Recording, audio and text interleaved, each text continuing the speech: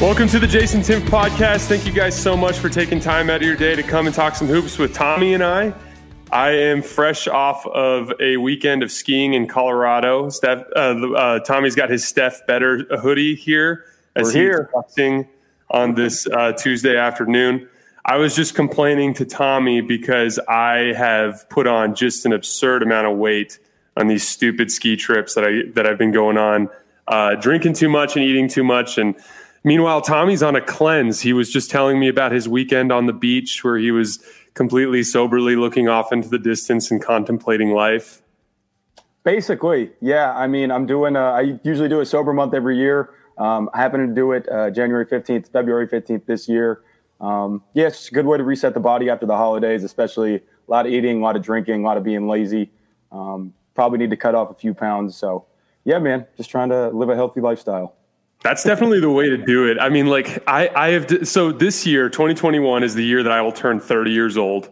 Same. And I have always been blessed to have a really good metabolism. And I think that has played a significant role in the fact that even though I eat like absolute dog shit, I've been able to stay at a reasonable weight.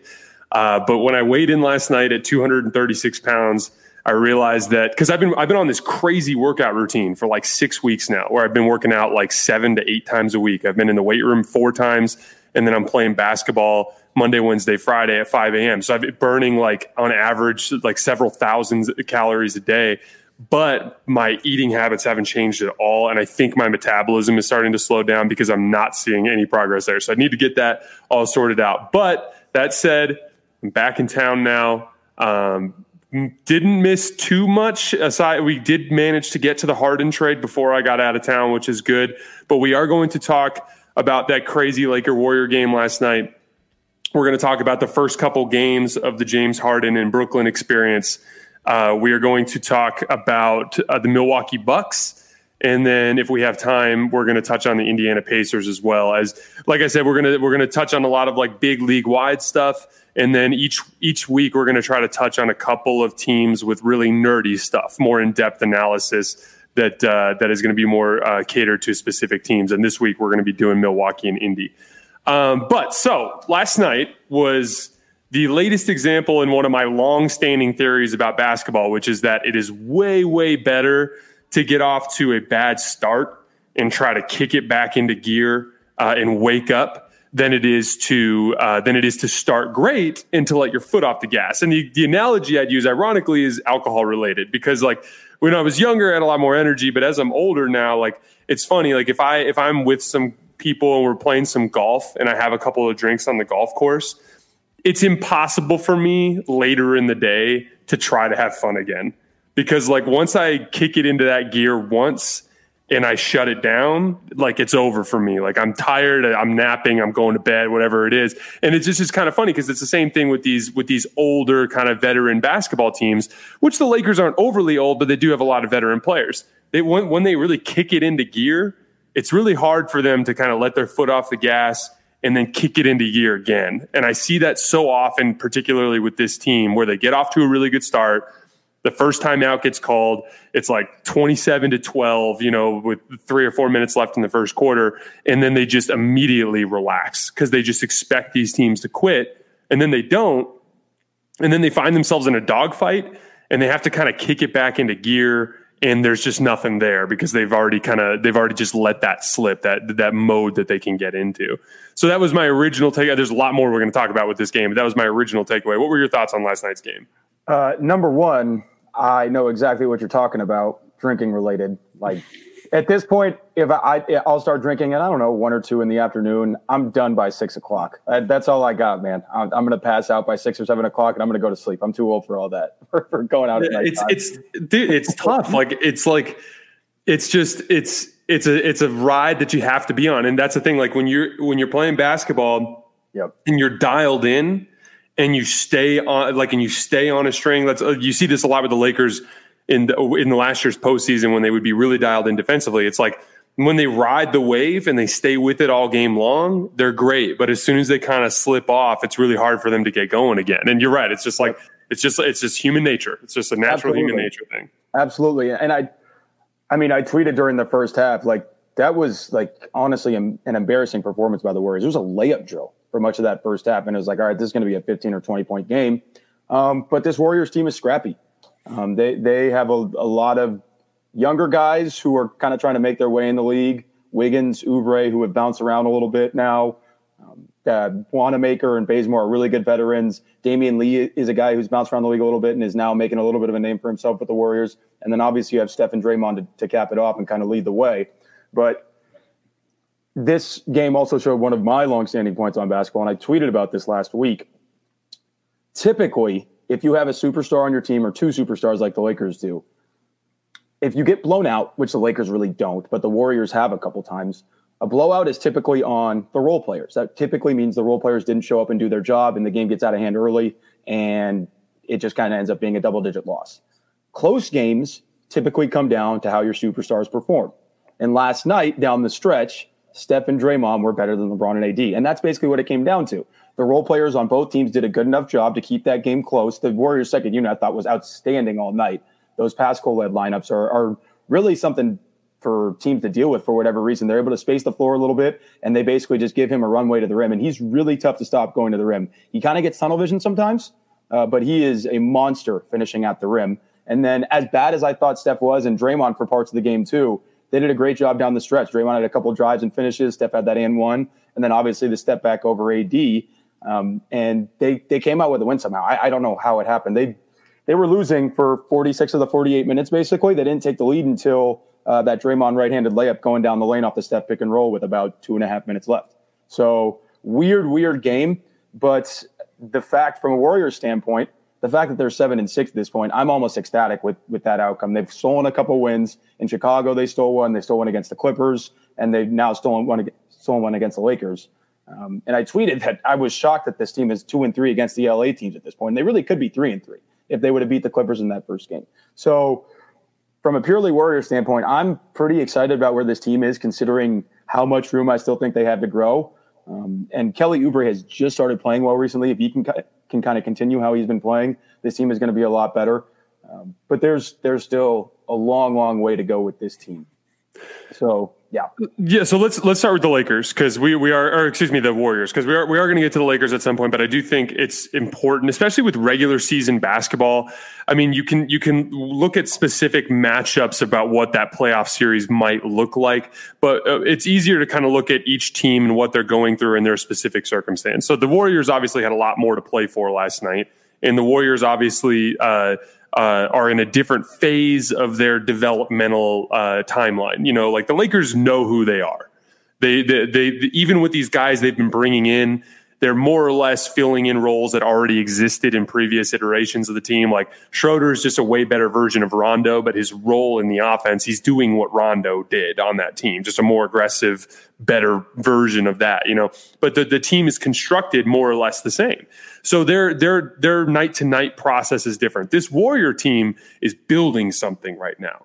They don't really know what they're going to be yet, but they're building something right now. And there are a couple of things, like I always talk about a championship identity. It's like the 2 or 3 things that really define who you are, and how that will inevitably be what you lean on when the shit hits the fan later on in the playoffs. And you can kind of see this identity building with that Warrior team. And I thought it was interesting last night, like with Kelly Oubre and with Andrew Wiggins, and with Kent Bazemore and with Brad Wanamaker, they have a really, really quick team that is a lot more athletic than previous iterations of this Warrior team dynasty from years past. And that's the funny part, because like it's almost weird watching them, because they don't even look similar in the sense that they're just faster and they're younger and they're leaner, and you can see them becoming this like high effort team that is extremely persistent,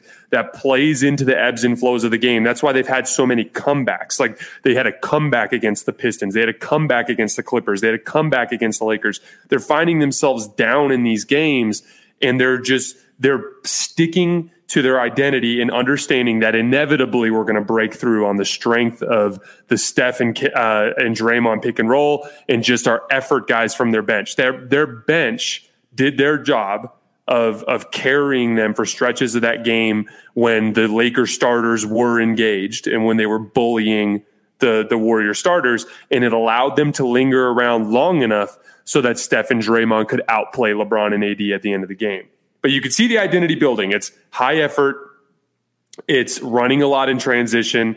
It's flying around wings with Oubre and Wiggins. And it's Steph making basketball decisions at the end of these games, which is getting them high quality shots. And you could see that that's forming their identity. And that's the stuff you can build on, because I don't think that they're a championship contender at this point. The reality is they lost to the Pacers, and then they lost to the Nuggets, and then they were getting their ass kicked by the Lakers, and they managed to come back and win. But the truth is they've got a long way to go. But you can see the identity forming, and you can start to talk yourself into like, okay, Wiseman doesn't really necessarily make sense, but he's this asset that we've built because he has shown flashes. Maybe we can move him for another backup ball handler, or maybe for another wing, or a more veteran savvy big who's a little bit more usable in the short term. You can see it building. And I think that's exciting for Warrior fans, because even though you're out of your freaking mind if you think you're going to beat the Lakers in a playoff series right now, you can see from stuff from last night that just gives you a positive outlook on how this could inevitably end up working in the future, especially when Klay gets back. Yeah, so I think a couple things are interesting. This team is pretty far from their ceiling even this year. You know, Klay's not coming back this year. We all know that. But I think this team is still pretty far from their ceiling from the standpoint of they've basically played 13 games together. This roster is almost entirely new, especially when you consider that Steph and Draymond didn't really play with any of these guys last year. Draymond played with a couple of them, but he was so mentally checked out for most of the year that you can't even really count those as games. So it's an entirely new roster around these guys. And I think you're correct in kind of your analysis of who they are at this point. They are a plucky team. I mean, they are really annoying to play against, I think. And that's only going to get more annoying as they get to know each other better and the effort becomes more consistent from the role guys as they understand their roles better. I think they really do have a chance to be one of the final four teams in the Western Conference. I'm not sure. Western Conference Finals would be, I think, an incredible outcome for this team. But I really do think they have a chance to be one of those final four teams in the West simply on their effort and then having two of kind of the better closers in the game in terms of how they work in a tandem, right? That Steph Draymond pick and roll is something they're going to be able to go to against everybody. And even against Anthony Davis last night and Schroeder, who's been really good defensively this year, they were giving them issues. Steph got a couple open shots. Draymond got some open layups. And if they get the right lineups around those guys, they're still going to be tough to stop offensively as long as they can get to the point where the games are close at the end. So I think, like I said, they have a long way to go before they reach their ceiling, but they're going to continue building. And I think there's probably a couple roster moves they'll make, especially if Marquise Chris doesn't seem like he's going to come back this year, which is up in the air. He would help this team a lot right now because, like you've alluded to, Wiseman is talented, but he is really young and really green and really lost a lot of the time. And last night was one of those games where it's like, look, the talent is apparent on some plays, but this kid's also still 19. And he's still a long way from where he needs to be to help this team contend within, I would think, the next 2 to 3 years. I could be wrong. Maybe he develops quicker than I'm thinking, but I don't see it at this point. But Marquise Chris would be a huge upgrade if they get him back. If not, they're probably going to pick up a big man off the waiver wire. I would hope they try to get some more shooting at this point, because a lot of these starts where they're down 20 points are because you have two guys in Oubre and Wiseman who don't really understand what Steve Kerr wants. They don't really have the basketball IQ to play in his system. So the solution would really be just go to more spread, pick, and roll with that early group, just so it's simplified, it's easier, and the roles are very, very defined. But I don't think Kerr's going to do that. So the other solution would be start somebody in place of Oubre and let him just crush second units, because that's what he did last night. It was probably his most confident game because he got to play 12 or 15 minutes against the Lakers' second unit, and he had a couple of really nice moves to the rim. And then he was feeling confident, so his three ball started going. And then he felt confident enough to make a drive and finish over AD with like 3 minutes left in the game. So this team is still working out a lot of the kinks. And I think we're still going to get inconsistent performances for probably the next 15 to 20 games. But I think around the middle of the season, they'll really start to figure things out as the rotation becomes more solidified. And I think, like I said, I still maintain that this will probably be one of the final four teams in the West, unless they get a weird first round matchup. Like if they match up against the Lakers in the first round, probably not going to happen. Clippers, probably not going to happen. But anybody else in a 7-game playoff series, I still think they'll be good enough to be in most of those games within that 7-game series. And then it comes down to, do you trust anybody besides LeBron or Kawhi over Steph in the final 7 minutes of a game, or the final 6 minutes of a game? And I wouldn't, right? So anybody else in the Western Conference, as great as Jokic is, I would still want Steph in the last 6 minutes of the game over him. So this team has a long way to go, but I was expecting them to be like, to have maybe 5 wins at this point of the season, 13 to 15 games. And I was expecting them to be 4 or 5 games under 500. So I'm really pumped about where they're at. Yeah, I think one of the biggest things that's been a pleasant surprise to me has been their defense. I was a pessimist as it related to their defense because of the fact that I thought Klay Thompson was a huge part of what they were able to do defensively. And what has been a pleasant surprise is Wiggins has been flat out good for a guy who's all defense. First team all defense. Let's start it right now. First team all defense. Andrew Wiggins. And that very well may end up happening here. Really good. The truth of the matter is like that's what's making this work. Like the Warrior defense was always built on a handful of things. Draymond Green just being an absolute unicorn on the defensive end of the floor as a small ball 5. A guy that you couldn't post up, but at the same time was like flying around and moving around enough that it made up for some of his size shortcomings. And then it was always built on a couple of really, really good perimeter wing defensive players, which used to be Klay Thompson and Andre Iguodala. And now, in this case, it's Oubre, who was flying around last night too, and Andrew Wiggins. And, Steph, I'm going to pay him another compliment here. Like, Steph is not a great defender. He's an average to slightly above average defender. But what he does is he commits himself on that end of the floor, which is more than just it takes him from being a below average defensive player to an average defensive player, because that commitment and focus matters. But most importantly, it trickles down. His commitment to being an impact defensive player, even though he doesn't have the physical tools, just trickles down in effort to everyone else on the roster. Like, make no mistake, one of the biggest reasons why the Laker defense is inconsistent, even though I think when they're dialed in, they're the best defense in the league. The reason why they've been inconsistent is sometimes their best 2 players, LeBron and AD, come out and they're like, tonight we're going to see if we can win without defending. And then it's like KCP is losing guys on screens or taking sloppy closeouts, and all these guys are kind of BSing around. And next thing you know, they're giving up 77 points in the second half like they did last night. Like the Steph Curry deserves credit, as a leader for being one of the linchpins of this defense, even though he technically isn't that great of a defensive player, with what he brings to the table physically. So that I've been really impressed with. That's something you can build on. And, I'm with you. I wouldn't pick them over, 4 or 5 teams in the West. But if they're in a series against anybody that's not one of the LA teams, they've got a real chance because they can guard, and because they have a really, really good alpha that's going to go toe-to-toe, or if not be better than any player in the league. And so that's what you can build on. But the key there is, like, with Wiseman, your brother in the comments is asking about Wiseman. The thing I would say about Wiseman is, like, I try to be consistent with this stuff. Like, you're tempted to hold on because of potential, but you don't want to pull a Danny Ainge, and what I mean by that is like for instance, Kyrie, Kawhi Leonard, and Al Horford probably wins an NBA championship. They probably do. Okay. But Danny Ainge was tantalized by Jason Tatum. Now, Jason Tatum is one of the best 10 to 12 players in the league. So that's fantastic. But he's a top 10 player in the league, or fringe top 10 player in the league, that was on a different timeline than Kyrie and Al Horford at the time. And so the problem that you have here is Wiseman very well may end up being some freaky Chris Bosh mixed with LaMarcus Aldridge hybrid beast of a big man. Who knows what he's going to be, but he could be something like that, but he's not going to be that for several years. And so you have this predicament here where you have to decide whether or not you want to commit to this timeline or kind of have 1 foot in, 1 foot out. And maybe you have fun with Steph his last few years, but you don't win any titles. And then you go into the Wiseman years, and now he's the best player in the team, but maybe things don't work out with some injuries or some poor draft picks, or, some things don't work out in free agency, and you're pretty good with Wiseman too, but you can't win a title there. Like, you got to commit to something. And to me, the Wiseman move here actually has kind of worked out well for the Warriors, because he's shown these crazy flashes that will inevitably lead him to have some value around the league. But you've also learned that he can't help you right now. And so I think it's time for them to at least consider the idea that you've got this elite defense you didn't think you were going to have. You've got Steph Curry, who clearly is one of the 2 best players in the league still. Like, you need to push your chips in.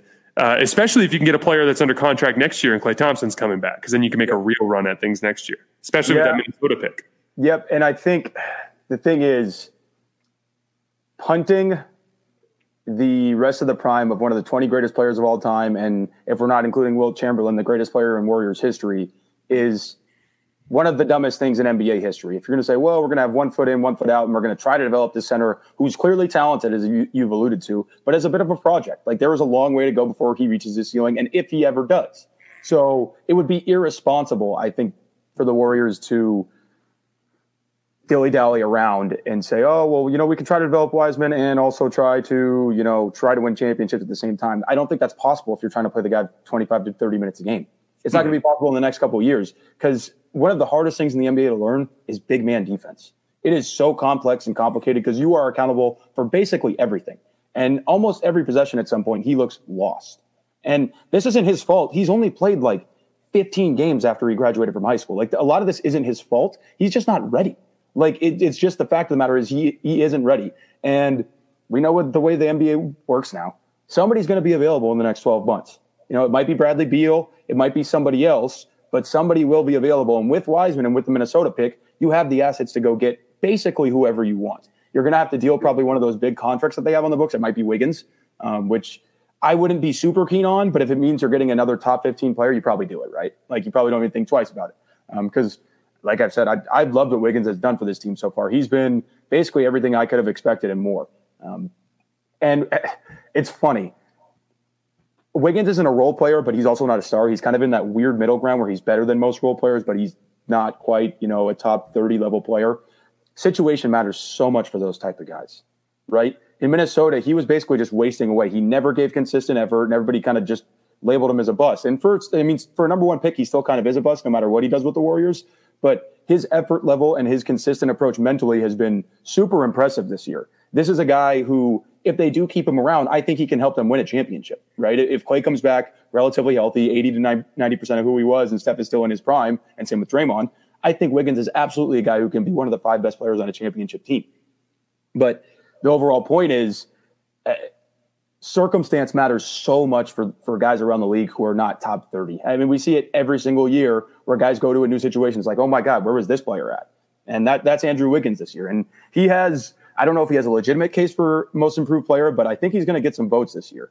And I've been all in on him since the trade happened. So yeah, I've just been super. I just wanted to get a quick Wiggins point in because he's been super impressive. He gave, LeBron wasn't fully engaged last night. I think anybody who watched that game knows that. But Wiggins gave him some problems down the stretch defensively. Like, he was legitimately bothering LeBron and not letting him get to his spots, and he caused a couple turnovers. And that's really all you can ask of him, because this year they're not a title contender, but coming back next year, you're going to need that guy who can be consistent at point of attack defensively for 30, 35 minutes a night. And Andrew Wiggins absolutely is that guy, and that's really all you can ask.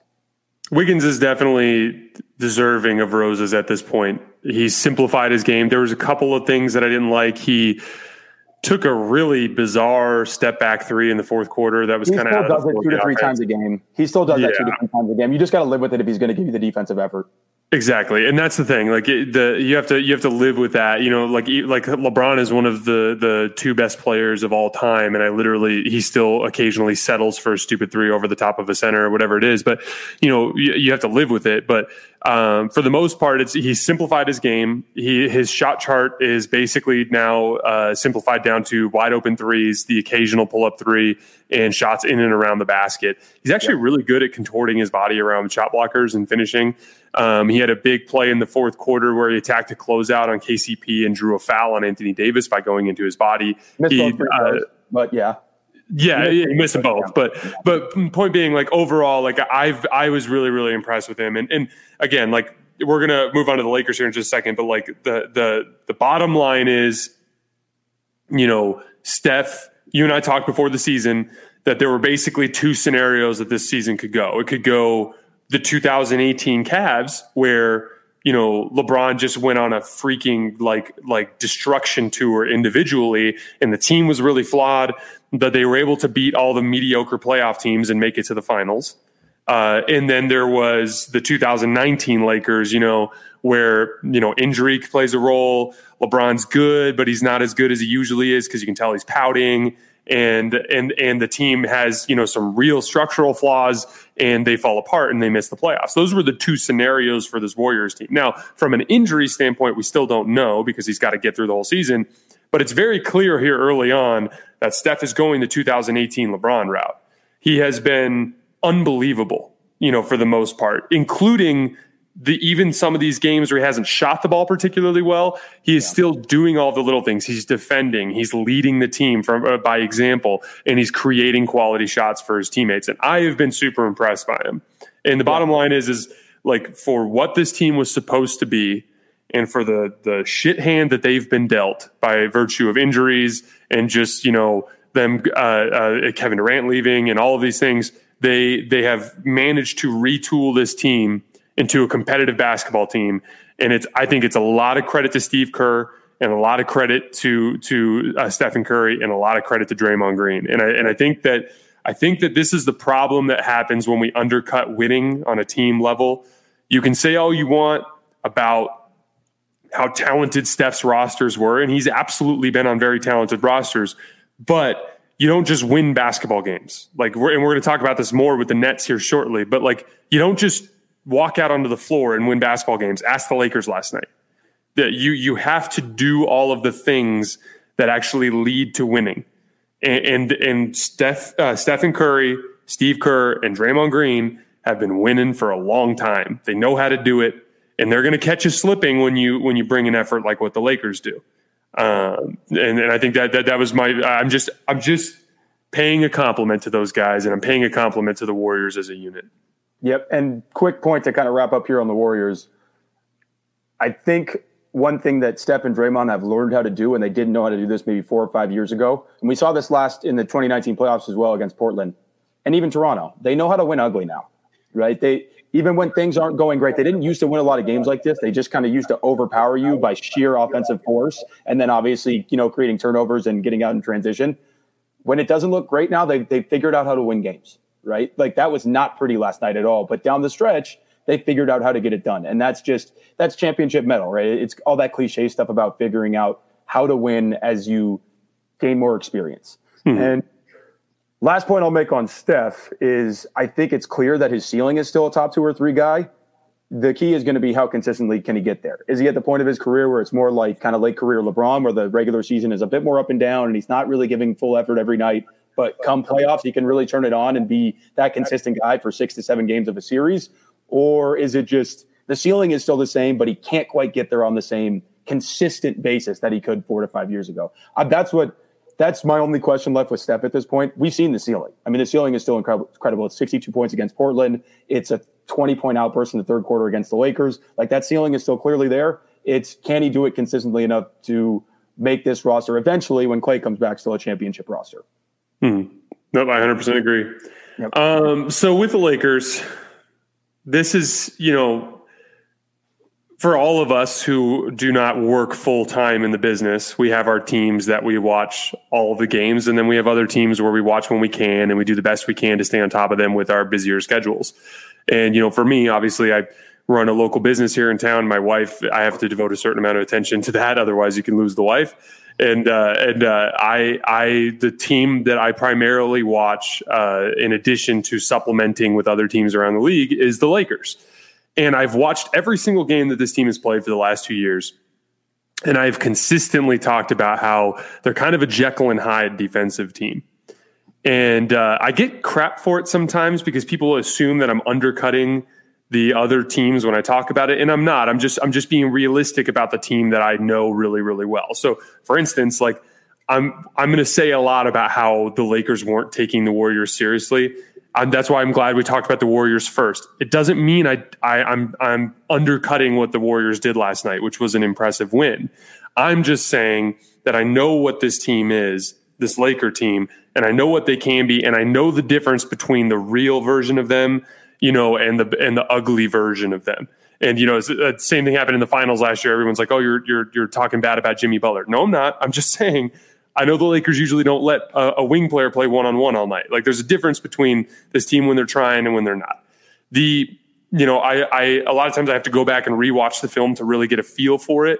But as I was watching, I rewatched most of the second half shortly before this pod, and I was truly blown away by how lackadaisical their defensive effort was. And there was no communicating with cross matches in transition. Their entire pick and roll coverage was butchered. The Lakers completely shifted their pick and roll coverage to what's called a catch hedge this year. Basically, they're soft trapping pick and rolls as opposed to using a drop coverage. Last year with JaVale and Dwight, they used a drop coverage, and this year they're basically trapping pick and rolls. They would trap pick and rolls, and nobody would rotate on the backside. Like like guys would miss shots and jog back in transition. Anthony Davis is good at shutting off the paint. Anthony Davis was consistently out of position as a paint defender last night. It was one of the worst defensive performances I've seen from them, and they gave up 77 points in that second half. Like it's not just what I'm seeing with my eyes, it's a result that's happening on the scoreboard. And so, for me, like it doesn't matter necessarily. Like I've said all year long, I'm more concerned with just the overall habits of that team. And going into last night, they were the number one defense in the league. Literally, even though they've been BSing. So as long as they stay up there, I'll be fine with it, because not up at 1, but somewhere between 1 and 7 or 8, because at least it'll tell me that they're occasionally able to turn that on and still get to that level. But all I'm saying is it's hard for me to take too much away from that individual matchup last night between the Warriors and Lakers, because the Lakers completely mailed in the defensive side of the ball. Yeah, I wouldn't. I mean, if I'm a Lakers fan, I'm not worried about last night at all. Like I've said it before, like this team to me is still clearly the best team in the NBA. Even after the Harden trade, which we're going to get to, I still think the Lakers are the best team in the NBA. Their defensive ceiling is probably one of the better defensive ceilings of the last 20 or so years. Just the groups that they can put on the floor together to not only be physical, but guard at point of attack, obviously protect the rim. They are a spectacular defensive team when they want to be. But I thought basically they were focused on stopping Steph last night, but they weren't like they would trap Steph or they'd throw a couple bodies at him. And like you're alluding to, they wouldn't rotate out of it. It resulted in a ton of open catch and shoot open looks for Wiggins. He got a couple butt naked open looks. Oubre, same thing. Bazemore, same thing. Lazy rebounding where like they tip a ball and they think they'd have it and the Warriors would strip it and kick it out for a 3 or get a layup. That happened a couple times in the fourth quarter, actually, where the Lakers kind of had a rebound and the ball got popped out. Bazemore got a 3 off of one of them. Pascal got a layup to cut it to 7. This game, it was a 14-point game with like 9 minutes left. I was sitting there just kind of watching out of the corner of my eye almost, because I was like, this thing's basically over. And then it was 12, then it was 9, then it was 7, then it was, I was like, oh my God, we got a game. And it was basically, the Warriors made some plays. Like I said before, their second unit looked amazing last night, and it has for much of the season. But it was really, to me, more of the Lakers just being lazy and it being game 13 or 14 of the regular season, and them not caring too much about a team that they didn't think is on their level, the Warriors aren't on their level. So you can't blame them in a way. But what I'd ask you is, are you worried about their ability to flip the switch come playoff time? Like if they're going to be this lackadaisical most of the season, does it become a concern at some point? No, I mean, that's where I like to track the defensive ratings. Cause it's, to me, the defensive rating isn't about, what your ceiling is as a defense.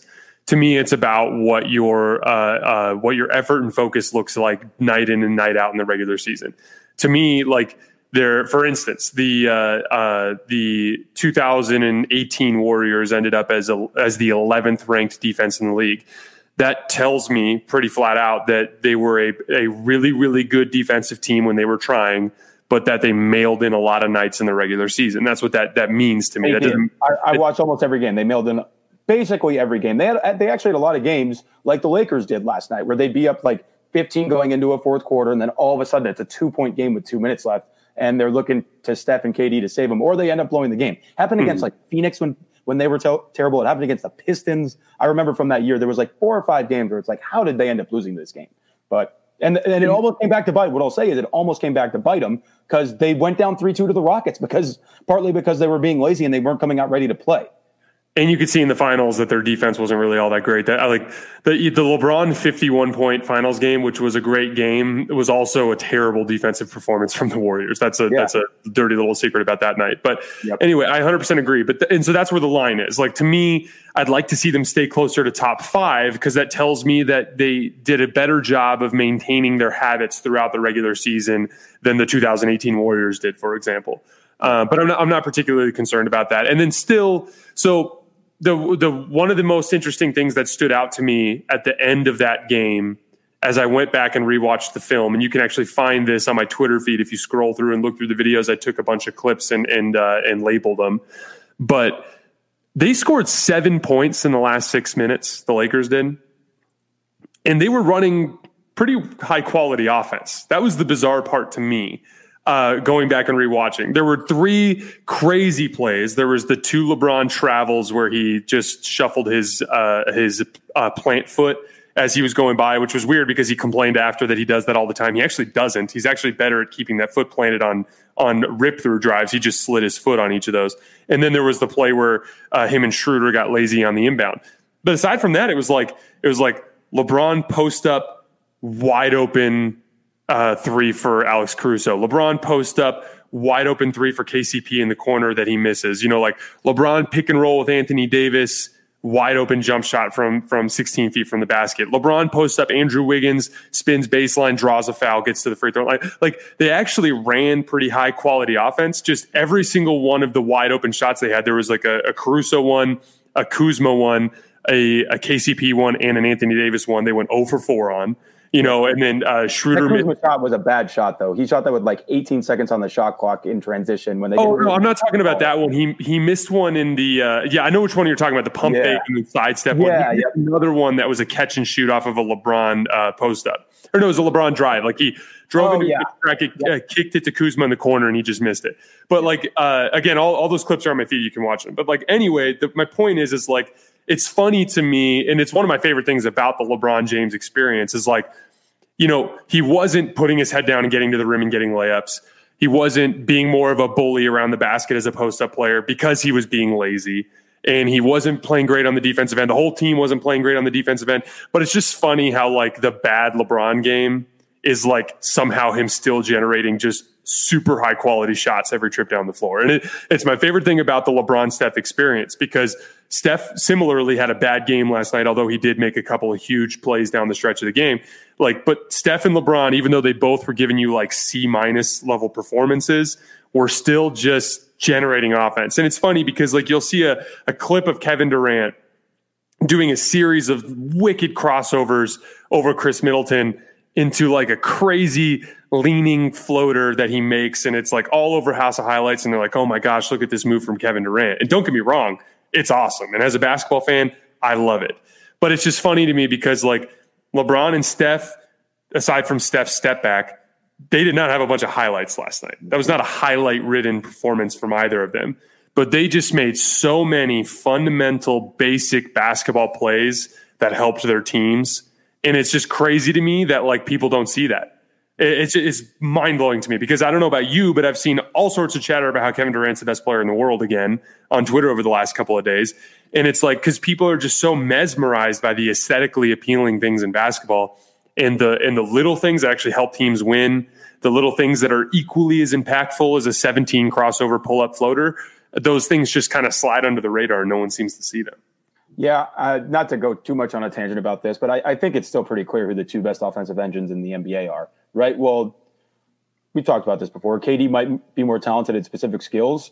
He's not better at running an offense or creating offense for an entire team. Both those teams last night got consistent open looks when it mattered. The Lakers and the Warriors, right? It wasn't dependent on one guy isoing and making a ridiculously difficult jump shot or, finding a lob somehow after dribbling through 3 people. It was no, he attracted a bunch of attention, and now we got a wide open corner 3 or we got a layup. That's literally what it was. And those are the best shots in basketball, and they always will be. If you can generate wide open 3s and you can generate layups, you're going to have one of the best offenses in the league. And the Warriors, it's weird. The Warriors' offensive rating is 20th right now. A lot of that is related to the first couple games where they looked awful. But I think also a lot of it is playing too much Wiseman and having lineups with really bad spacing. Point being, they're still, when it comes down to it, the best at generating looks for a team late in the game. Maybe not necessarily for themselves, but for a team of players, they're still the two best at that in the league. I want to touch on a couple more Lakers things, just to get your perspective on it and see how you feel about this team 15 or so games in. How do you feel about most of the free agent signings? Trez, Gasol, Wes Matthews, better than expected, about what expected? Do you think those guys are going to matter in the playoffs? Because that's what it really comes down to. At the end of the day, that Lakers roster was a little bit flawed last year, but they had guys who helped them win playoff games consistently. Do you think the new guys are going to help them be able to do that?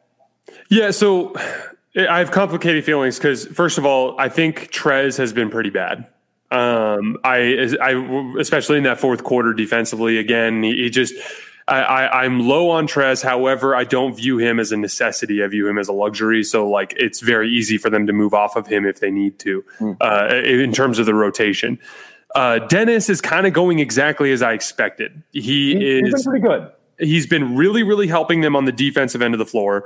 Yep. But he's been super aggressive on the offensive end, which has come with good, but it has also come with limitations on the rhythm of Anthony Davis and LeBron, which is something I've talked to you about a lot. Just the simple fact that, the simplification of having LeBron and AD dictate everything led to them having more good nights. And their good nights were just better than everybody else's good nights, and it helped them to win. Whereas with Dennis Schroeder, like last night, LeBron and AD each only took 16 shots in a pretty high-paced game. And part of that had to do with, like, there's this other guy on the floor that's being really aggressive and actually shooting as much as LeBron and AD are. And while it comes with good nights, like Dennis was actually making shots last night and actually had a pretty good game. He was absolutely killing the Warriors in the first half, just absolutely frying them. He was doing whatever he wanted. Destroying the big men on switches. He was playing really, really well. Yep. But the problem is like, I can't ever prove this. Like, I'm this is just my opinion. But I've always felt like having that third guy on the floor who's super aggressive kind of messes with the give and take of the other two. And it'll actually be something interesting to watch with the Nets moving forward. But like, I like, my thing is, like, Anthony Davis missed a wide open 18-footer at the end of that game. Yep. That I kind of feel like if he had taken 20 shots instead of 16 shots, he's got a better chance of making that shot just because he's a little bit more in a rhythm and in a flow within the offense. And so that's the give and take. I feel like that's just an ideology that some people will probably disagree with me on, but I kind of would prefer to see Dennis tone it back a little bit and flow a little bit more through LeBron and AD. That's just those are my early takeaways, but I still remain more optimistic about this Laker team now than I did last year, and I was extremely optimistic about them last year. It's just, I think this is textbook defending champion, inconsistent effort. Like, you're going to see these flashes where they just, like, even early in last night's game, you're going to see these flashes where they just look physically impossible to hang with. And like for instance, a playoff series between the Lakers and Warriors is going to end in a relentless amount of post-ups of LeBron. Like, it's just because they can't post up LeBron against Draymond Green, as he proved last night again. Draymond Green is just unbelievable. But he's the best defender I've ever seen. Dude, yeah, he's amazing. He made Anthony Davis look physically uncomfortable taking, like, step backs. Like, it was crazy. But LeBron James is going to destroy Kelly Oubre and Andrew Wiggins in a playoff series. He's just going to destroy them. There are only like 3 or 4 post defenders in the league that are on the wing that can force LeBron into consistently taking fadeaways down there. It's just, and for the record, the handful of post ups that LeBron went to last night, he mostly was getting double teamed. There was a couple where he was left on an island, namely that one where Andrew Wiggins had to foul him. And the one time they left him on an island, he went baseline and would have had a layup if he didn't get fouled. So it's like what makes the Lakers so impossible to beat is the physicality, because Kevin Durant relies on a make or miss mentality, or a make or miss result. Kyrie Irving depends on makes and misses. Steph Curry individually offensively depends on makes and misses sometimes. LeBron James can literally generate easy shots that go in every single night. And then inevitably leads to a double team, which inevitably leads to wide open shots for his teammates. And it's just that whole dynamic of that team is what makes them so scary, in my opinion. They just can physically bully you, and in a playoff series that's too much to handle for the vast majority of the teams in the league.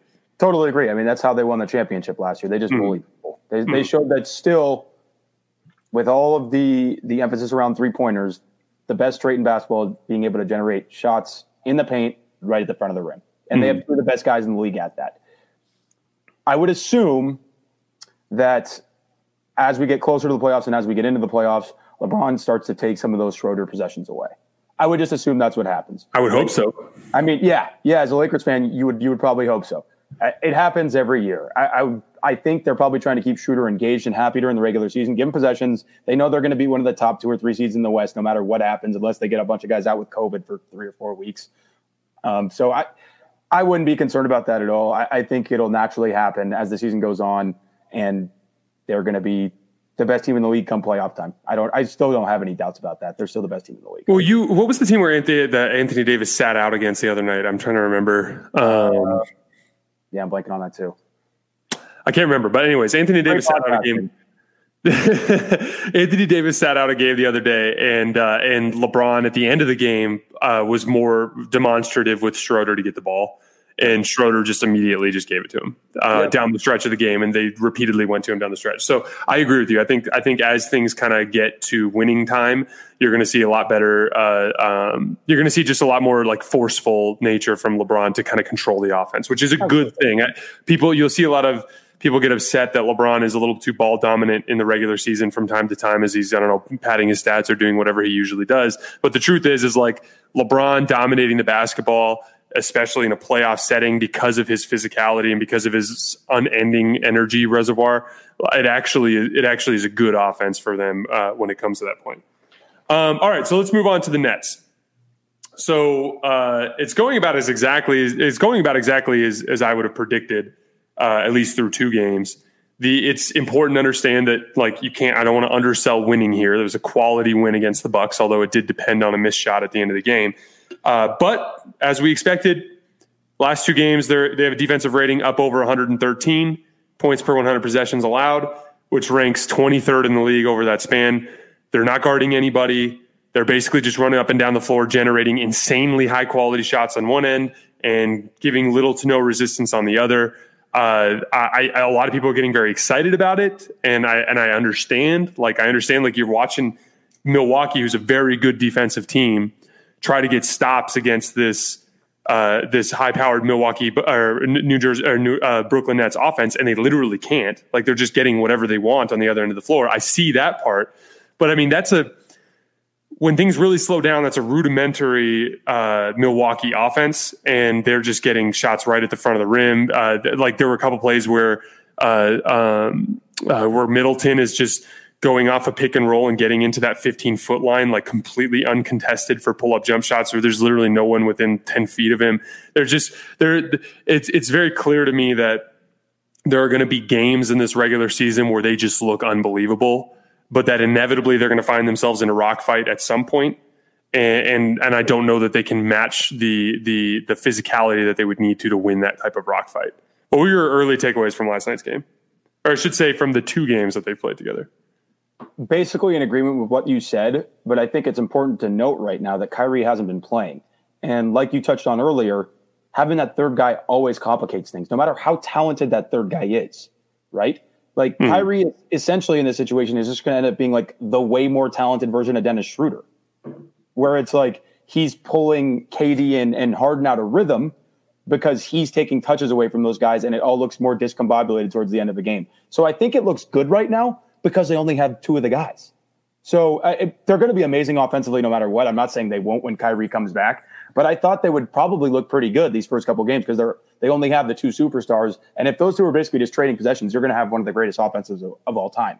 It doesn't matter that they're basically ISO players. They're still 2 of the greatest ISO players of all time. So that's going to end in a quality look no matter what happens every time down the floor. What I'd worry about from a Milwaukee standpoint is their ability to score in the half court in an eventual playoff matchup. Their ability to score in the half court. And if it's still kind of average, that means the Nets are going to get high quality looks a lot of the time on the other end because they're cross matched or they're getting back in transition and things are a little bit discombobulated. In the eventual playoff matchup, last night might have made me lean Nets a little bit more than I would have a week ago, but we still haven't seen what things look like with Kyrie. So I think the Nets are obviously going to be a problem in the playoffs, but if their defensive rating is going to be 23rd, they still can't win an NBA championship. Maybe they can get through the East, maybe, but I would still bank on the Sixers probably taking them down in a series and maybe Milwaukee as well. But last night did do a little bit to sway my opinion. I can't lie about it. Harden looks amazing, which shouldn't be a surprise to anybody. New change of scenery. He's feeling better about where he's at now.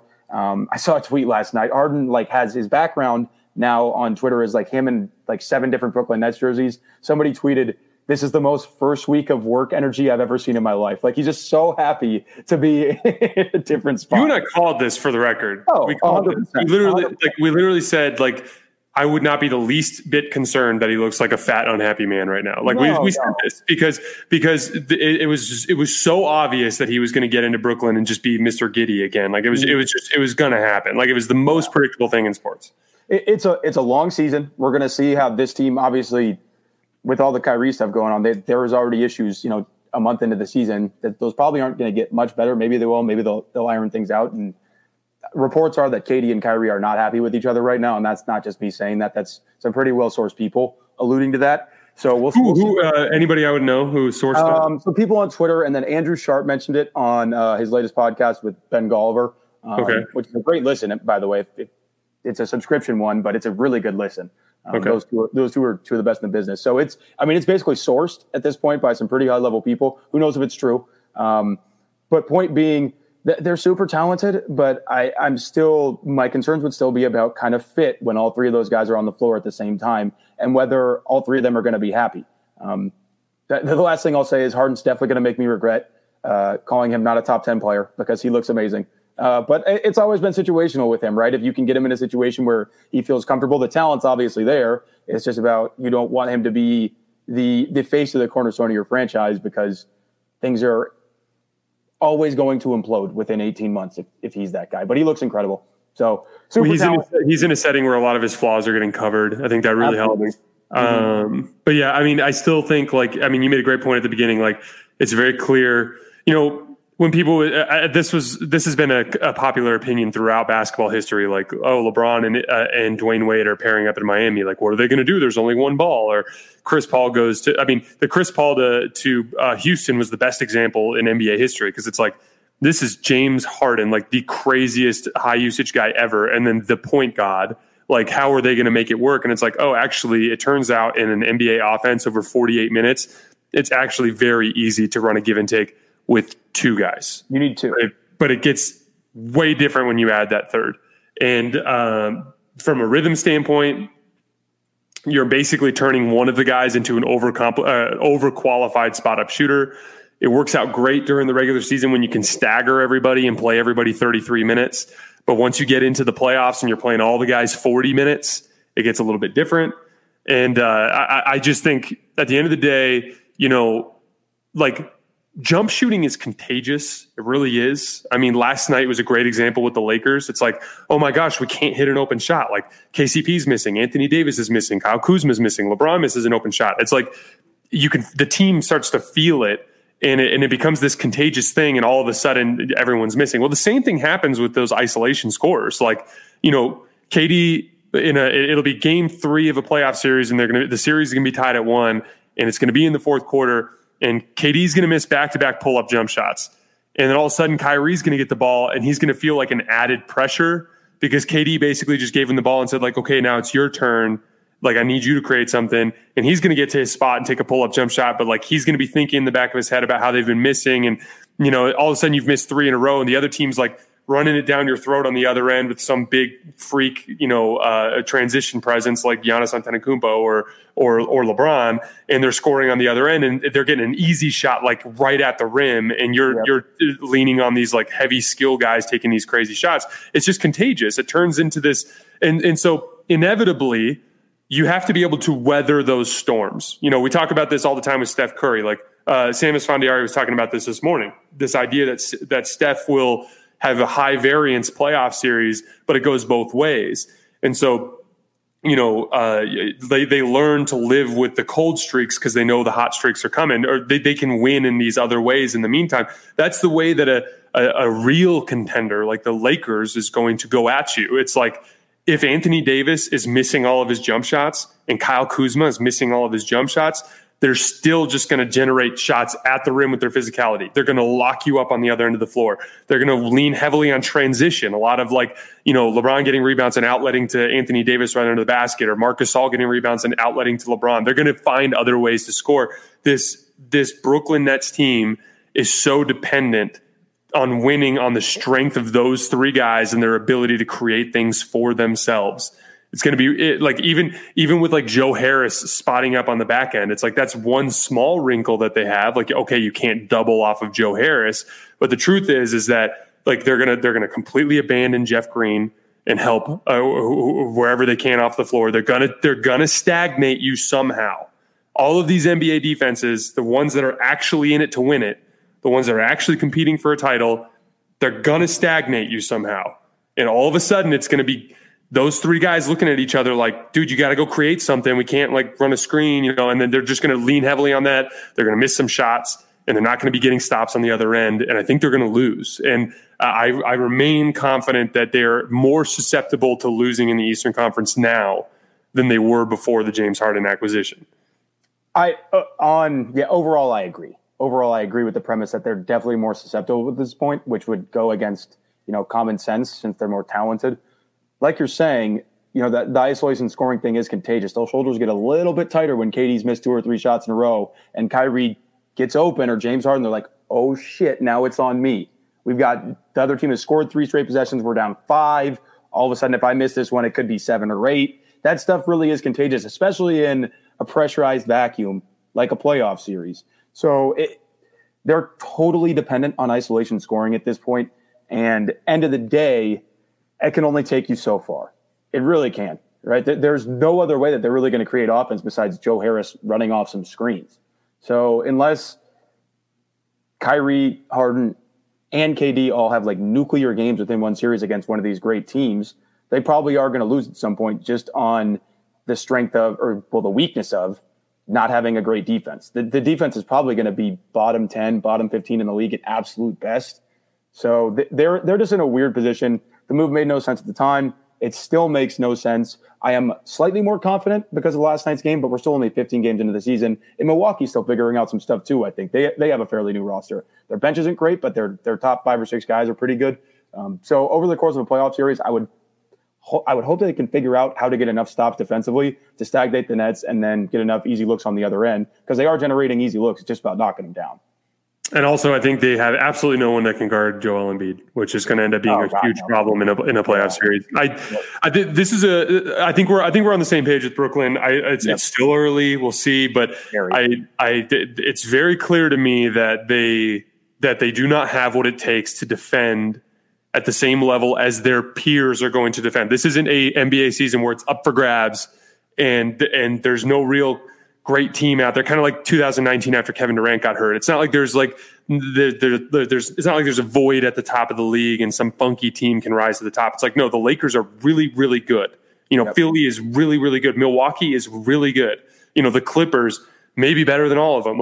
All of these teams are really, really, really good. And so you're not going to win by outscoring them. That's just the reality of the way that the league is set up right now.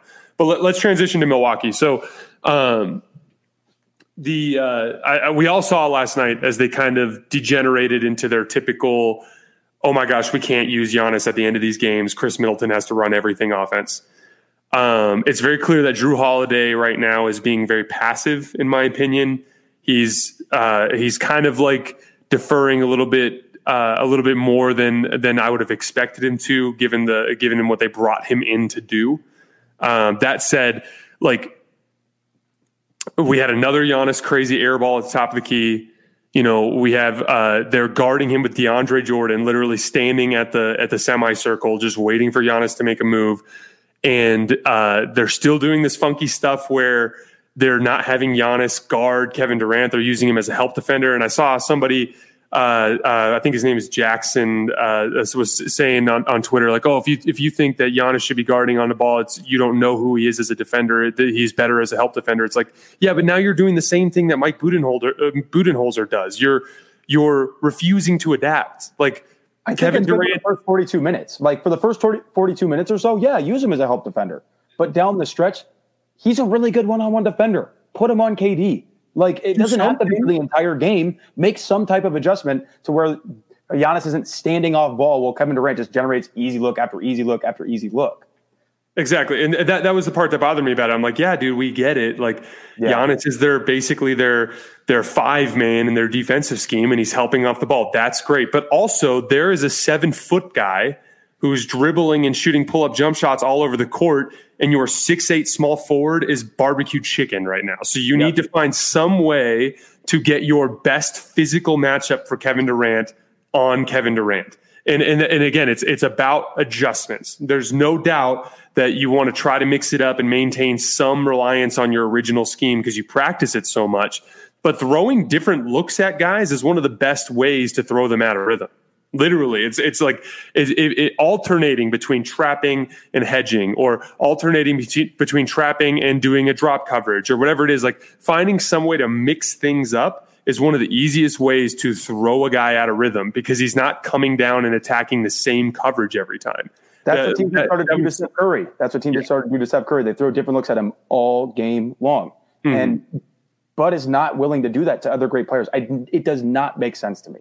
Mm-hmm. If this is the team that they're going to be, then no, they're probably not going to beat Brooklyn in the series if they refuse to adapt. I would think only Philly has a chance to beat Brooklyn, at least in the Eastern Conference. Yeah, no, I agree. And so, like, I mean, I've watched like 3 Bucks games in the last 10 days, and more or less I feel the same way about them that I did last year. Giannis is no better than he was. Chris Middleton is very, very good, but we've already seen on so many different occasions that he can cool off significantly for long stretches in the playoffs. It's very similar to Paul George in that regard. Like, when he's got it going and when he's in a flow, he's one of the best players on the floor, but he's very capable of just kind of slipping into a funk and kind of disappearing from the game for long stretches. Drew Holiday is what Drew Holiday is, a good defensive guard who's a very, very average offensive guard. Like, that's the reality of the situation. And on the defensive end of the floor, it's very clear that Mike Budenholzer is still all in on sticking to his base schemes and making no attempt to adjust to whatever the other team is bringing. And, like, you know, there were a handful of possessions at the end of that game where Kevin Durant, you know, got Chris Middleton on his hip using a ball screen or using a pin down screen, and he would get into the middle of the floor and make a shot in that 10 to 15 foot range off the dribble. If Giannis is on the ball there, he can bother Kevin Durant from behind.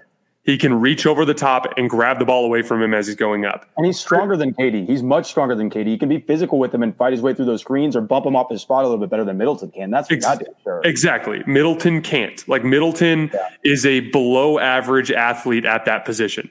Yep. So that's just that is the reality of that circumstance. And, like, you know, it bothers me because, like, I feel like it's this Twitter conundrum that constantly happens, and you and I talk about this all the time. Like, you know, really, really good basketball player does something, whether it's on the court or off the court, and, like, we levy some fair criticism, in my opinion, and then all these people come out of the woodwork, and it's like, no, Giannis is great. He's a defensive player of the year as a help defender. You don't understand. And it's like, look, man, like, we get that. Like, we understand that. We've all seen what Giannis can do as a shot blocker helping off the ball. But again, like, watch the whole floor, because while Giannis is excelling at shutting off the paint, Chris Middleton is struggling at stopping his man, and you have a better option there.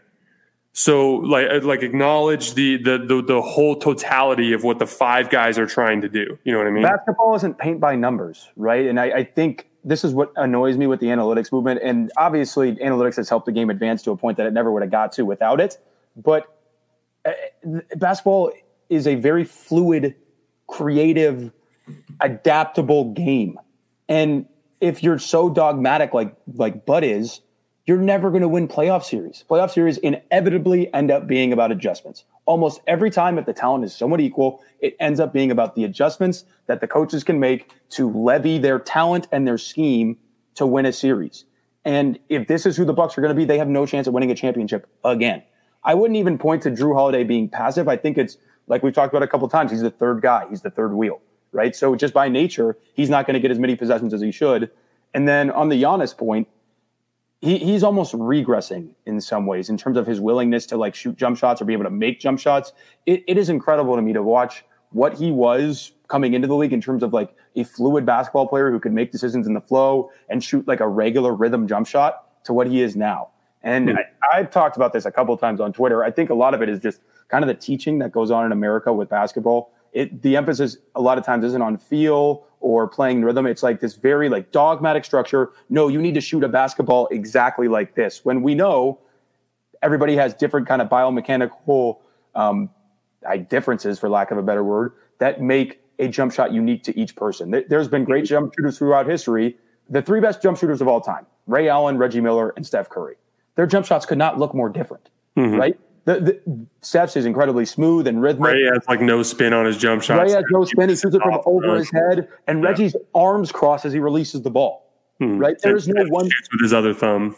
Yeah, there's no one way to shoot a basketball. And if you look at Giannis' jump shot early on, it was rhythmic. It had a dip. It was a little bit slingshotty, but he could make it, and he could shoot it off the dribble. He'd get to it off the dribble every time. And now he's doing this thing where it's super rigid, and he's like, oh my God, he's holding on to the ball so tight at the end that he can barely even get the ball to the rim half the time. He can't make free throws at this point many nights. So, yeah, they've got to do a better job with, honestly, just developing Giannis, because he's obviously improved in parts of his game that have helped make him an MVP, but he's regressed in other parts that matter come playoff time. And until he improves on those parts, unless he gets like, a top 3 on-ball creator, a guy like James Harden or Steph Curry, a guard who can kind of attract defenses and pull bodies away from him so he can just have a runway to the rim, I don't see how they ever become NBA champions, even if they make coaching changes. Right? Because at the end of the day, when the game is close at the end, it's going to come down to how quality of looks your superstars can create. And right now, Giannis can't do that. He still can't.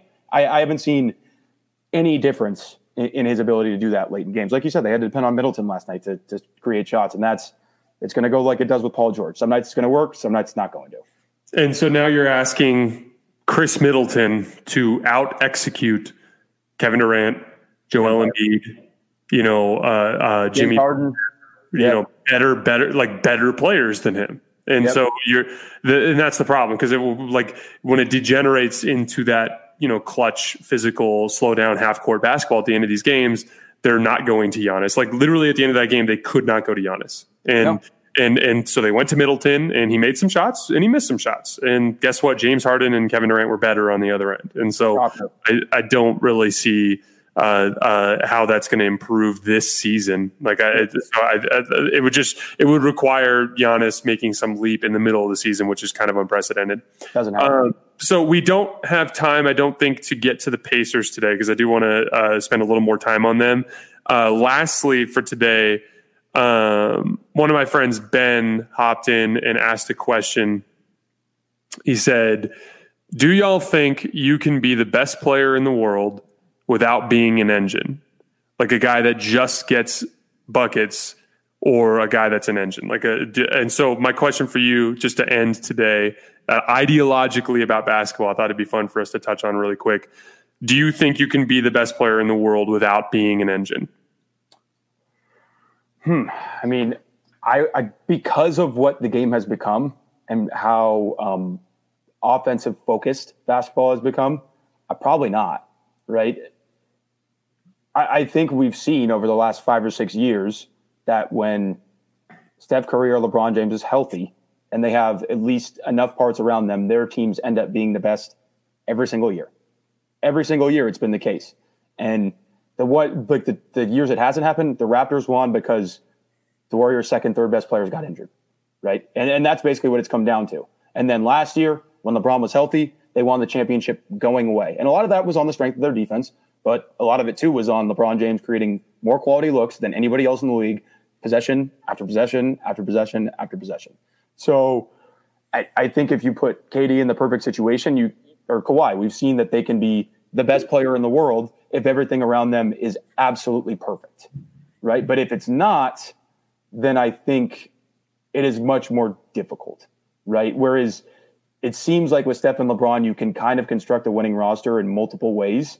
Probably LeBron more so, but Steph, same thing. Like I'm saying, I think this team eventually has a chance to be one of the last 4 teams in the NBA. This Warriors team, as deficient as they are in many areas, I still think they can be that on the strength of Steph Curry. Mm-hmm. And KD's incredible. This is not to take anything away from him.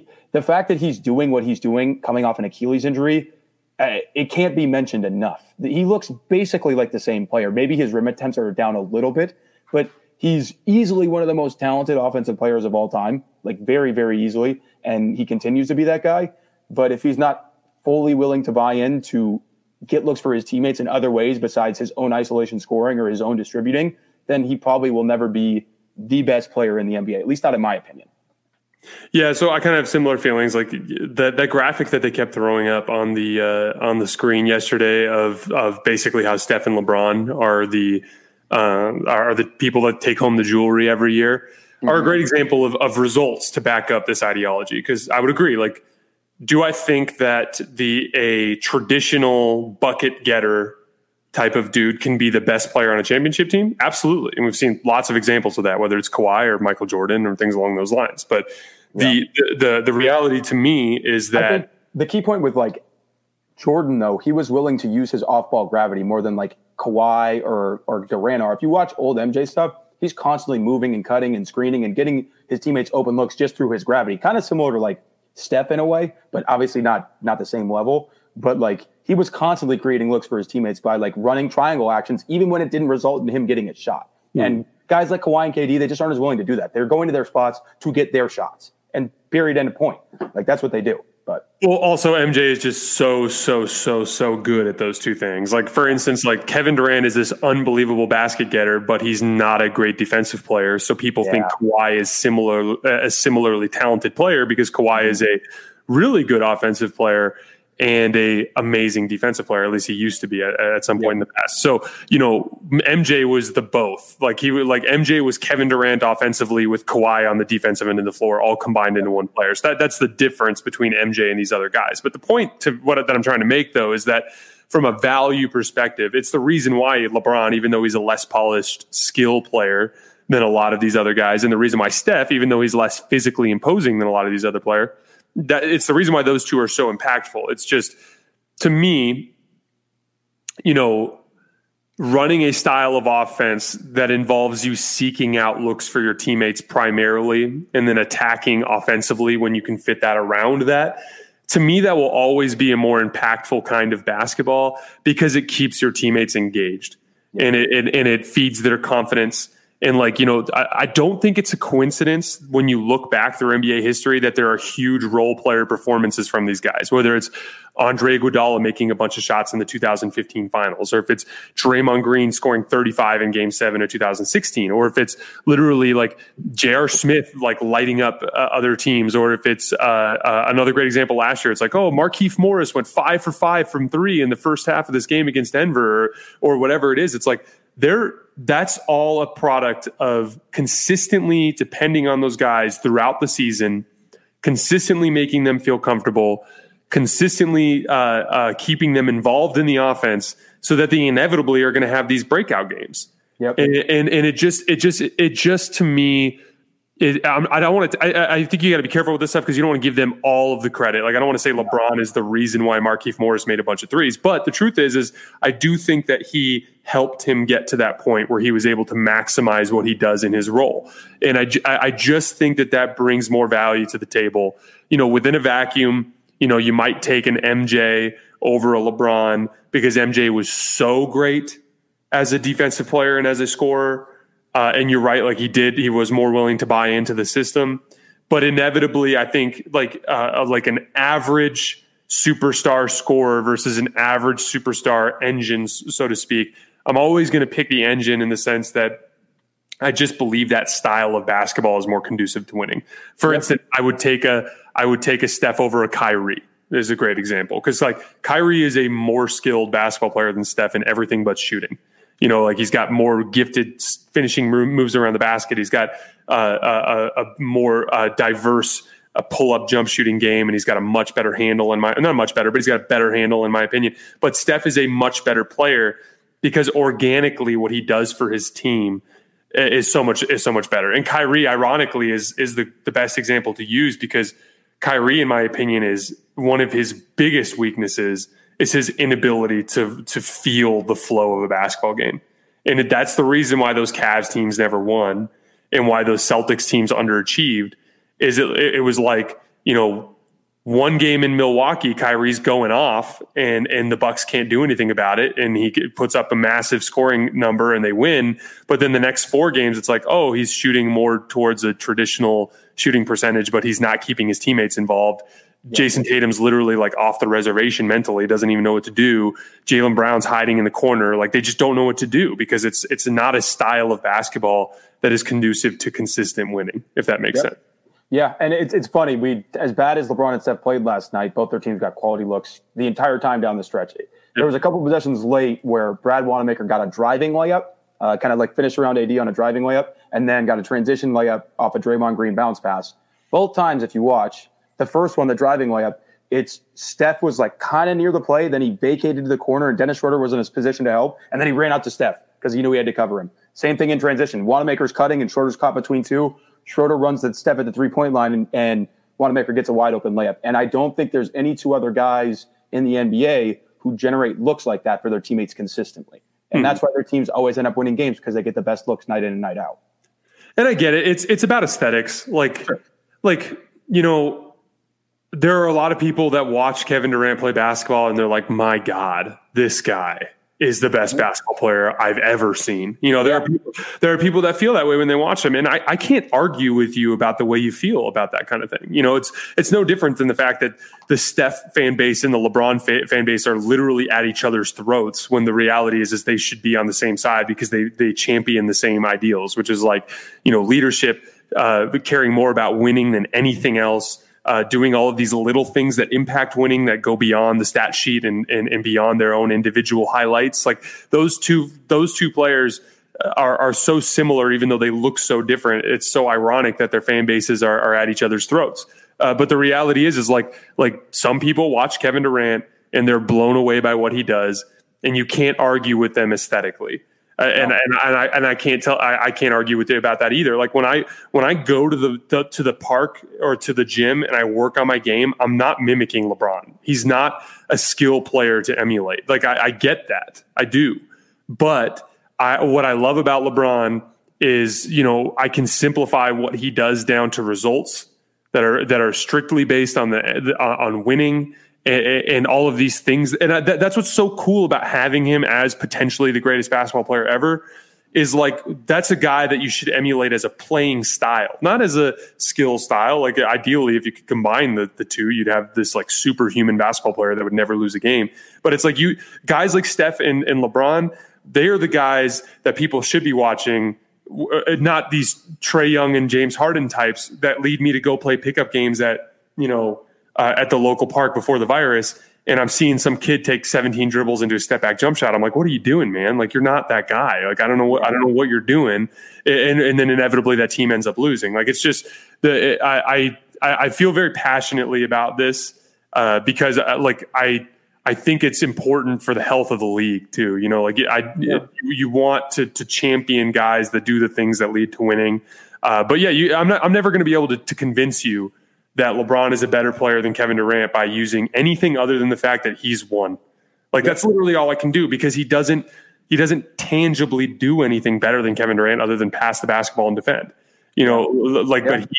But he understands how to win basketball games at such a high level, and there's no real way to quantify that other than, hey, he's literally won 4 championships and been to the finals 10 of the last 14 years. Yep. That's all I can tell you. And I think you can boil a lot of Giannis's issues down to like being told to lean into like a more Harden type of style, right? Where like, you got to be the guy that creates everything. It's like, no, dude, you could be like the best screener in the league if you want to be. Yeah. What if he was Bill Russell?